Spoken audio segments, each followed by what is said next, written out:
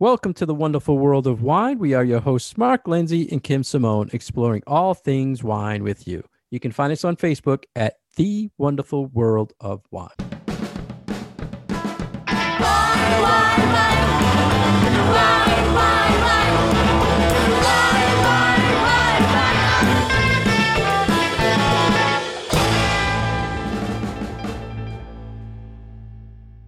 Hello again, everybody, and welcome to the wonderful world of wine. Every week, Kim and I get together to talk all things wine with you right here on Franklin Radio, WFPR 102.9 FM. How are you today, Kim? I'm pretty good. How about you, Mark? Pretty good. Pretty good. You better be good. We have a show to do here. I'm getting a little hungry. I'm smelling some cooking from downstairs, and it's smelling pretty good. Well, I'm trying to think about what wine to pair with dinner. There you go. There you go. I have to admit, I've been sampling a lot of wine lately. It's that time of year. Yeah. Trying a lot of new things. So. Good. So are you trying them in the store, or are you actually going out and being with people and trying wine? Little of each. Oh, wonderful. Thank God, right? It's back. Yeah. I'm really missing the social part of this industry, and can't wait to get back to doing some tastings with other people and reconnecting with folks that I've honestly really missed over the last few years. It's coming back. I know. It's wonderful. Yay. I want to start out. We have an article, How to Order Wine in a Restaurant. We've talked a few times about this, and this was an article in the California Wine Advisor. Kim was in the restaurant industry and made wine lists. So I had a bunch of questions as we talk about this, Kim, for you from personal experience. But for me, and I'm a wine geek, but I'm sure our listeners, when they walk into a restaurant, especially these ones that hand you like the book, right? It's like a Bible, the wine list. And sometimes it's sitting on the table. It might be 1 or 2 pages, but maybe a little higher end restaurant will have a binder and it's pages and pages of wine. And I look and I think, oh my God, if you just want to explore a wine, this is so intimidating. It's almost scary to go through this list. So this article was kind of giving some tips of what to do when ordering a wine. So what's your initial thoughts, Kim, on ordering in a restaurant? Comes down to a few things. You can't discount, like you said, the baggage of the menu, if that makes sense. So even just the size of the menu, what's listed on that wine list, immediately gives a feeling to the diner about what is this restaurant all about? What is this wine list all about? What is our philosophy? How do we approach wine? And so different restaurants, I feel like, want to convey different things depending on what they are presenting you in that book. And back at Legal Seafoods, because we had so many different restaurants and different restaurant concepts, there was a real effort to differentiate in the restaurants, not only through what was on the menu, but also through what was on the wine list. So some of the higher end restaurant concepts had the book. There were pages and pages of wines that were stored in the cellar in temperature controlled conditions, and they were aged, and there might have been multiple vintages of this and harder to get things, because that went along with the concept of that restaurant. But then there were other ones where it's like, well, I just want to sit down at a table that's covered in paper and crack open some lobsters and have some chowder. And maybe you're only looking for, 15, 20 wines on that wine list. So I feel like the wine list is one of those first things that really gives the person who is eating there this idea of what is this restaurant all about. And I was then going to say, but then you have the people, and I feel like your server can make or break your experience with the wines on that wine list. So the way that the wine list is put together, and sometimes wine lists will have pairing recommendations right on them, which I think is brilliant. So like if you have specials in a restaurant and they're like, okay, this special today goes with this wine, and this regular thing that we have on the menu goes with this wine, I feel like that is only a help to everybody. It's a help to the server, because then sometimes that's kind of an instant sale. They don't have to work as hard, but it relieves a lot of the pressure on you, the person who is eating there and ordering, because you already have something that is being recommended to you. Now, whether you trust that recommendation or not,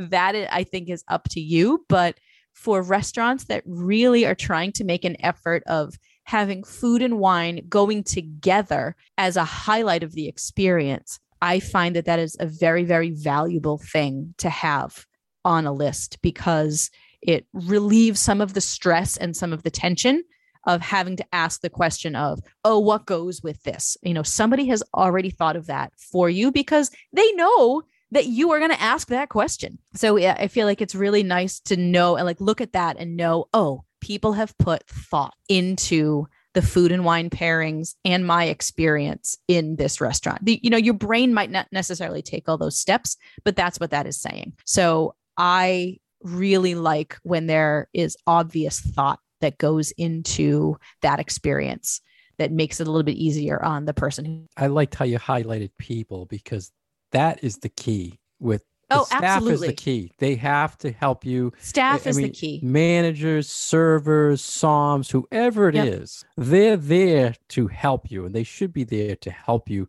So don't feel nervous of asking anyone. Like we talked, your primary thing was to train the staff, and any good restaurant will train anyone who's there to help you with wine. So they're all on the same page as far as suggestions with the pairing. Now, most also make their list, like you were saying, their wine list is based on their menu. It's based on the menu. A lot of times you can't go wrong because they know they want to make them to go with the foods that they're selling you. Right. And the suggestion thing, Kim, like I think that is the best things that most restaurants don't do. They tell me the specials, push more wine in, say, this is the special tonight. It will go excellent with this wine. I don't know why they don't do it. It's almost like, why don't they put the glass to force me to think of wine type You've thing. mentioned that before. Yeah. Why don't I think I think I know part of the answer to that of why. No. The other one, that why do some restaurants not have like the server immediately have this goes with this goes with this? Because that education portion can be, it's time consuming. It's labor intensive. It costs resources to train your staff on really understanding about wine. So I feel like there's that first step of saying, okay, this wine that we have on the menu goes really well with the Scrod today. But then when the person who's eating there is saying, oh, will you tell me why? And if the server hasn't gone through a wine education program to understand why does that wine go with that meal, then they're going to be stumped. And then they're going to feel like they don't know what they're talking about. So I feel like it's one thing for a consumer to feel sort of out of their league when they're asking questions and maybe don't feel like super smart when you're in a store trying to buy a wine. But if you're at work and you get stumped by a question like that, it feels awful. It feels so terrible. So I'm wondering if that is part of it, because it's the level of wine education, which is why it's so great when restaurants have dedicated beverage staff. Even if they're not a somm, like even just maybe your bar manager, in addition to whipping up really, really good cocktails, maybe they also know something about wine. And so they are your go-to person when the person who's ordering wines for the table has multiple questions. It's like, oh, okay, well, I'm going to go ask Jeff to come over here and answer your questions, because Jeff is the person who knows about these wines. So I think it shouldn't be an all or nothing thing, but I think in a lot of places it comes down to that. So here's something I had to ask you, Kim. When you go to a restaurant, many times the server comes up to you. The first thing they'll ask you is, anybody like any drinks, right? How many times have you heard that when they almost come all to the time, table, right? They never approach and say, is anybody thinking of wine tonight to have with their meal? Before they ask you. Why is that the etiquette to ask drinks? Because they don't want to promote alcohol? Or to me, I'm thinking as a geeky guy and a wine lover, if someone came up to me and the first thing they asked me is, am I thinking of wine tonight to go with the meal? It puts me in another spot. It right away makes me think I should do a food. I'm in this beautiful restaurant. I should do a food and wine pairing. And then it gets me to ask them another question of what do you suggest, right? So maybe I'm thinking a lot of times they don't do that because, like you said, the servers are not trained to really promote anything like that. I think it's simpler than that. I think it's that you don't have a cocktail after you have wine. So if they'll give you your beer in mixed drink first. You have a cocktail first. Yeah. You can't go backwards. But is there were you involved in any training like that? to that point of how to approach the table or try to promote? Yeah, yes, but I think the philosophy really is meet people where they're at. So you don't want to be necessarily pushing wine on a table that isn't going to be drinking wine. So using the term drinks is a little bit more all inclusive. So if someone has, maybe they can't consume alcohol, maybe they don't like alcohol, maybe they're going to be drinking an iced tea regardless of what you say. I think using the term, would you like a drink to start, can mean a martini or it can mean an iced tea. Right. So I feel like it's not trying to push aside, let's do food and wine pairings. I think it's more, let's allow people to order what they are comfortable ordering without necessarily putting them on the spot. Like, well, why aren't you ordering alcohol? Yeah. So that's what I think it is. That's just me thinking wine, of course. Yeah, no, of course. But I love when servers have insight into these are the wines that will go with these particular, like, I think that brings the dining experience up to a completely different level. Yeah. But I think you can do it with other things as well. But I feel like part of that is just like, all right, I'm not going to have a glass of wine and then have a sidecar. You know, I'm going to have the sidecar first while I'm deciding what I'm going to order. And then I'll have a bottle of wine with my meal. And you mentioned comfort, Kim, and I think that's a very important thing when you're in the restaurant. Comfort. Make sure you're comfortable with the budget you want to spend. Don't feel pressured for certain price points. Don't feel pressured you have to buy a whole bottle. Think of the volume you're going to drink with the meal. Do you want a glass or do you want a bottle? And don't really feel creative pressure. Restaurants these days are doing like little carafes. Maybe it's a third of a bottle that two of you will share so that you each get a taste. Maybe there's a tasting flight. There's a lot of really interesting things and creative things that restaurants can do so that you get the experience without necessarily having to order, oodles and oodles of alcohol. I wanted to ask you an etiquette question, Kim, yeah. because we always talk about when you order a bottle, the presentation, the cork, this and that. What is the etiquette if I just order one glass of wine and they bring me the wine? They just usually put the glass down and leave, right? I mean, there's no, that's the thing. They pour it behind the bar. They will not, if it's like a wine by the glass thing, they're not going to pour it at your table. Right. I know that. But I mean, when they bring it to the table, they don't wait for me to tell them that glass, the single serve is any good. Or I approved it because they just give you the glass. They just give it to you. They don't say, and they don't say, like when they present you a bottle, they say you got the 2020 Kendall Jackson Chardonnay and they presented it. But when you get a glass, here's your, they don't say here's your Chardonnay or I don't say anything. Never, ever, ever seen anything that talks about following the presentation rules if it's just a glass. Yeah. Well, it's strange. And you would think there'd be something. Why has this never occurred to me? This has never entered my brain, but you're absolutely right. You don't even know you got that you taste it. Yeah. Because I know that I've been in situations where I've ordered a glass of wine from their wine by the glass list at, I don't even know what restaurant, and they put it down in front of me. And that bottle has obviously been opened for like 4 days. Yeah. And I've had to send it back because I'm like, no, open me a fresh bottle. This is not good anymore. But you're right. Then you have to like flag down. And then you feel like the jerk sometimes when you have to take that step. But yeah, there's no like waiting there for you to smell it and taste it and be like, oh yeah, that's sound. Do you feel that the restaurant service for wine has declined? Obviously, COVID affected a lot of restaurants, but do you think before the pandemic, service in general for wine in restaurants has declined? No, not before the pandemic. I think that the pandemic has really made a complete and utter mess of restaurants. And I can't say that I know too much about what's going on nowadays for restaurants because frankly, I haven't been dining in restaurants. I mean, I've probably only been out to do outdoor dining when that was feasible because I'm one of those crazy, freaky people who've been like really nervous. Oh. But I feel like before the pandemic, there was a lot of creativity. I didn't necessarily see this whole like wine lists are going more mainstream for the restaurants that I tend to go to. I found, yes, maybe the wine lists were getting smaller, but I also thought that they were getting more thoughtful And I think it'll be very interesting as we move out of the pandemic to see how the culture of what we drink in restaurants changes. Because I feel like now, if you're going out to eat, you're really going out for the experience. And I feel like a lot of the change has moved towards cocktails because there's something unique, and the handcrafted idea of, somebody behind that bar is making me a really cool cocktail that's something I can't do at home. Whereas, I can buy this bottle of wine at a store. And so therefore I can buy it and then drink it at home. I feel like the experiential nature of craft cocktails is different than ordering a glass of wine at a restaurant.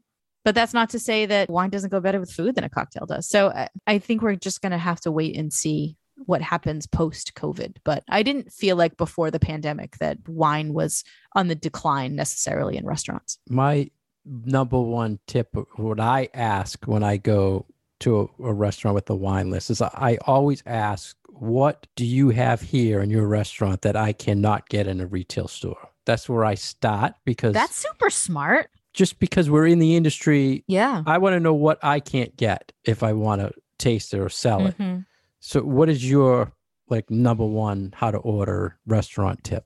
I mean, you and I almost feel like we follow different rules because we know so much sometimes, but I like looking for things that are unusual, not necessarily unusual regions or grape varieties, but I try to find producers that I haven't had before. Do you but ask maybe that, regions though? I've never had before. Like if you ask them that, do you say, they obviously, when you start talking, they're going to know you're in the industry. Yeah. So I'll peruse the wine list and I'll be like, I've never seen that before.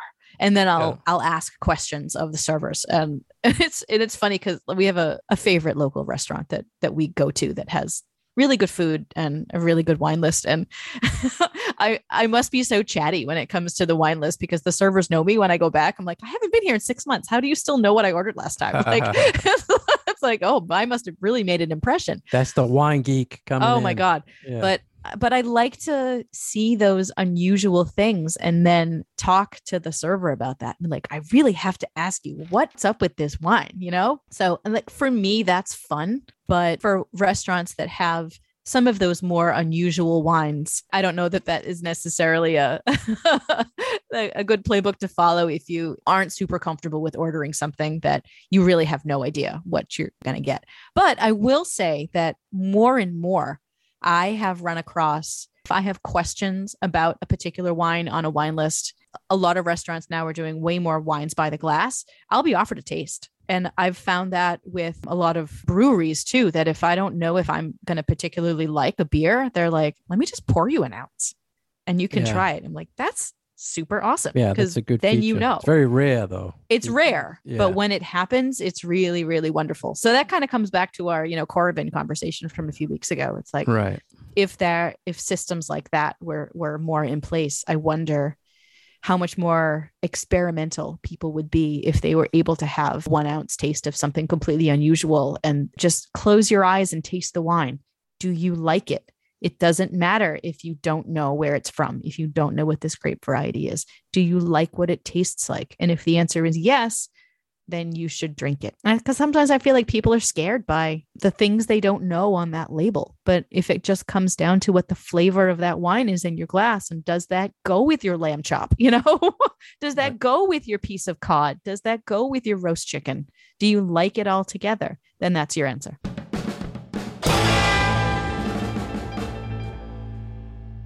You're listening to The Wonderful World of Wine, and we are your hosts, Kim and Mark. You can find more information about Mark at his website, franklinliquors.com, and more information about myself and my classes at commonwealthwineschool.com.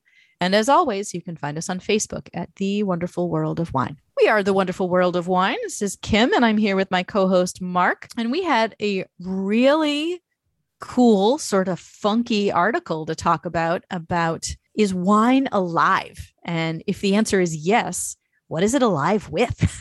This is sort of one of those like wine geeky things. And this is one of those things that I always tell my students, when we talk about how wine changes over time, whether it changes in the glass or whether it changes in the bottle. And we're talking about aging wine or wine going bad or wine reaching a peak of drinkability and then sort of falling off. Sometimes we like to talk about it as wine as a living organism, but it's interesting to read about, yes, there actually are living organisms in that bottle of wine. And how do they change that beautiful beverage that we all love? Oh, now we're scaring the listeners. They're like, I know. Don't tell like, me. oh my God, there's a lot don't of tell things me in my about wine. this. Yeah, there's certain topics we hit and probably turns people off on wine. But, most of the time saying a wine is alive would refer to something like body or acidity.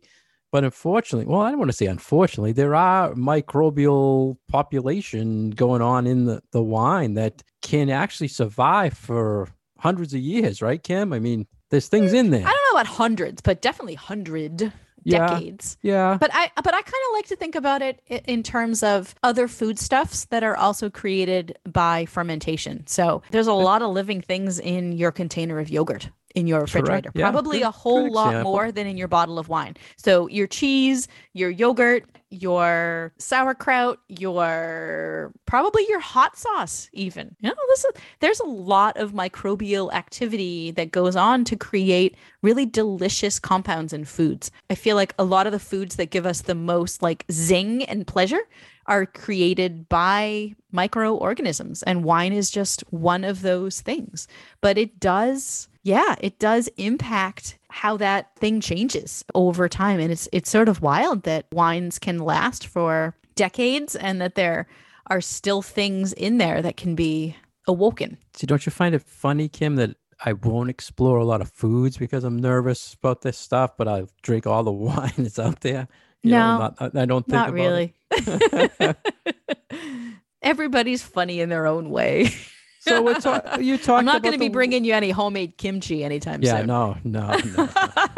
So there's yeast, bacteria, fungi. Would you say? I mean, there shouldn't be any fungi in there, really. So we're really just talking about yeast. Yeast mostly, and sometimes there's good bacteria and bad bacteria. Good bacteria. Yep. Yeah. Okay. See that, and I think that that's something that consumers should know and should understand is that. So wine is generally a very, very stable product. So even though it is created by a microorganism, by yeast, and it's actually a variety of yeasts that contribute flavor and contribute the magic of fermentation to wine, it is such a stable product that, I mean, you have a bottle of wine that you can conceivably leave at room temperature for decades and will not produce anything inside that bottle that will kill you. There's not a whole lot of foodstuffs that you can say it's not bottled under pressure. You don't have to do anything really unusual to it in order for it to have this amazingly long shelf life. It is incredibly stable. And yes, there are still yeasts and other things in that bottle, but there is so much about wine that I think it's the other part of it that is amazing. It's like, it's not so weird that it's got microorganisms in it. It's the opposite. It's weird that it can live for so long without having to be refrigerated or having to be frozen or bottled under pressure or all of these things. So I think that is something that people should feel comfortable, more comfortable about, is that wine really is this thing that is incredibly, incredibly stable because it's higher in alcohol, it's higher in acidity. It has all of these conditions that really makes it an environment that living creatures can't do anything in. So it's not going to grow botulism. It's not going to grow all of these nasty things that sometimes we have with foodborne illness. None of that stuff is going to live in wine. Won't kill thankfully. You. Yeah, and you'd be surprised how many times this comes up in my house when a bottle is open and it's been here for a week. Is it bad? Gonna hurt you. No. I'm like, drink it. Nothing's going to happen. If it tastes bad, it's bad. If it tastes okay, it's okay, right? And that is like so, I feel like, wonderful about wine. As somebody who's a home canner, so I can a lot of jams and fruits and pickles and all sorts of funky stuff. And you really have to be careful when you're preserving those sorts of things. And then on that other end of the spectrum, it's beer and wine. And it's like, nope, we're fine. Like, this is, no matter how you treat it, it might taste terrible. It's not going to hurt you, which is so cool. This article, Kim, was in pixwine.com, and they mentioned natural wines, which are generally unfiltered, I don't know, say altered. They're just, taking what's given to them. I would describe them as having less human intervention. Right. So would you say those wines are classified as more alive because I don't. Not because there's less done to them, except to the point of filtration. So they're not necessarily produced in such a way that all of the yeast is removed, or that you're filtering out every last little solid particle of grape skin or yeast residue in there. So there are things in that bottle that maybe can start to re-ferment, or gets cloudy. Yeah. So it's more of an environment where stuff like that can continue to happen, as opposed to a bottle of wine it's been fined, it's been filtered. Maybe the yeast has been killed off because of a heat treatment, or, the filter that it's gone through is so fine that yeast particles are too big and they can't fit through. So yeah, I think with the method of producing some of these more natural wines, that the winemakers are just like, yeah, we're just going to let nature do its thing, and we're all going to clear every last little microbial element out of the wine, and what happens, happens. So I think the description in this article was really fair, in that sometimes there is higher acid. Sometimes there is a little bit of a spritz, that feeling on your tongue when you sometimes drink a wine that's not meant necessarily to be bubbly. Like, it's not a full bubbly wine, but there's something on there that sort of tickles and prickles your tongue. That is a result of some extra fermentation going on in the bottle after the wine was done. And that only happens when you still have some yeasts or some other microorganisms still doing their work in that bottle on that wine. They mentioned the natural wine could have 50 types of bacterial cells in them compared to a conventional wine. And I think that's just a filtration thing. I think that a lot of wine, especially if it's made, a little bit more old school, it makes sense. Totally. Because they're leaving things in there, and things are going to grow a little bit. It doesn't necessarily mean it's bad, but yeah. And I think it's more like thinking about it in terms of the stuff that you would make for dinner in your house, in your own kitchen, versus something that is made in an industrial kitchen. So when you make a loaf of bread at your house, it's gonna turn out differently than at the Wonder Bread factory, even though, processes and ingredients aside, you're gonna have some other stuff floating around in your kitchen that is not going to be in an industrial factory setting. So I think that is a nice way to look at it too. The last thing I wanted to ask you on this alive topic, Kim, was, and you mentioned it, you started mentioning about spritz and fizzy and bubbly in wine. Would you consider sparkling and fizzy wines as alive because of the acidity and because of the vibrance of what's going on, the carbonation? To me, when I was always thinking of this term, I'm thinking acid and I'm thinking fizz. To me, it wakes you up. So to me, it's alive. Do you relate it in any way to that? No, I have actually never used that term to describe texture of a wine. Yeah, I've never used it. It just when I when I think of this wine is alive, I'm literally thinking about the changes that can happen to that wine over time based on sort of metabolic things going on in that wine, whether it's oxygenation, how oxygen is reacting on a chemical level to the juice itself, or if we're talking about, again, that microbial activity. But I would not use the term alive to describe necessarily spritz or whatever in something like champagne, because yes, champagne uses all that same yeast action that we need for, all of our fermented beverages. But all of that has been filtered out before that wine hits the shelf for you to buy it. I wouldn't use the word alive to describe that textural thing. Nope. Okay. So on that note, you're drinking a wine, you're thinking, oh, this is alive, but based on your definition, would you then say this will be long lived? This will age based Depends on the that? wine. Yeah, sure. Yeah. Okay. Yep. So you could say this is alive, but its life is 5 years. This is alive, but its life is 10 years. I mean, on the show, I type can of give thing. a guess. Yeah.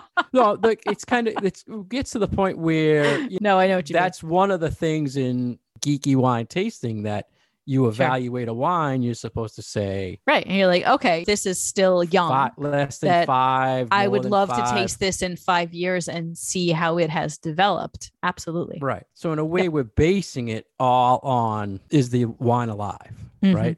I guess so. And where it is in its lifespan. Sure. Yeah.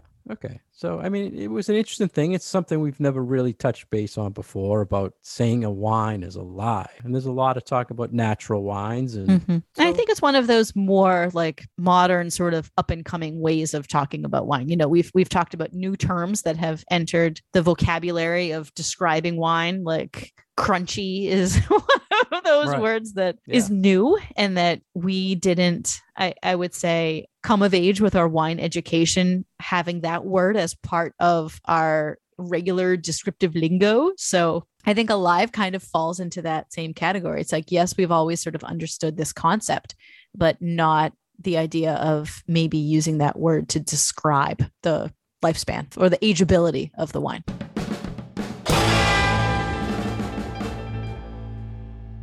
Thank you for joining us today on The Wonderful World of Wine. We've been your hosts, Mark Lindsay and Kim Simone, exploring all things wine with you. You can find us here every week on Franklin Radio, WFPR 102.9 FM. You can find our past episodes on SoundCloud and iTunes. If you'd like more information about Kim, you can find her at CommonwealthWineschool.com. For more information about myself, please go to FranklinLiquors.com. We'll see you next week. Cheers. Why?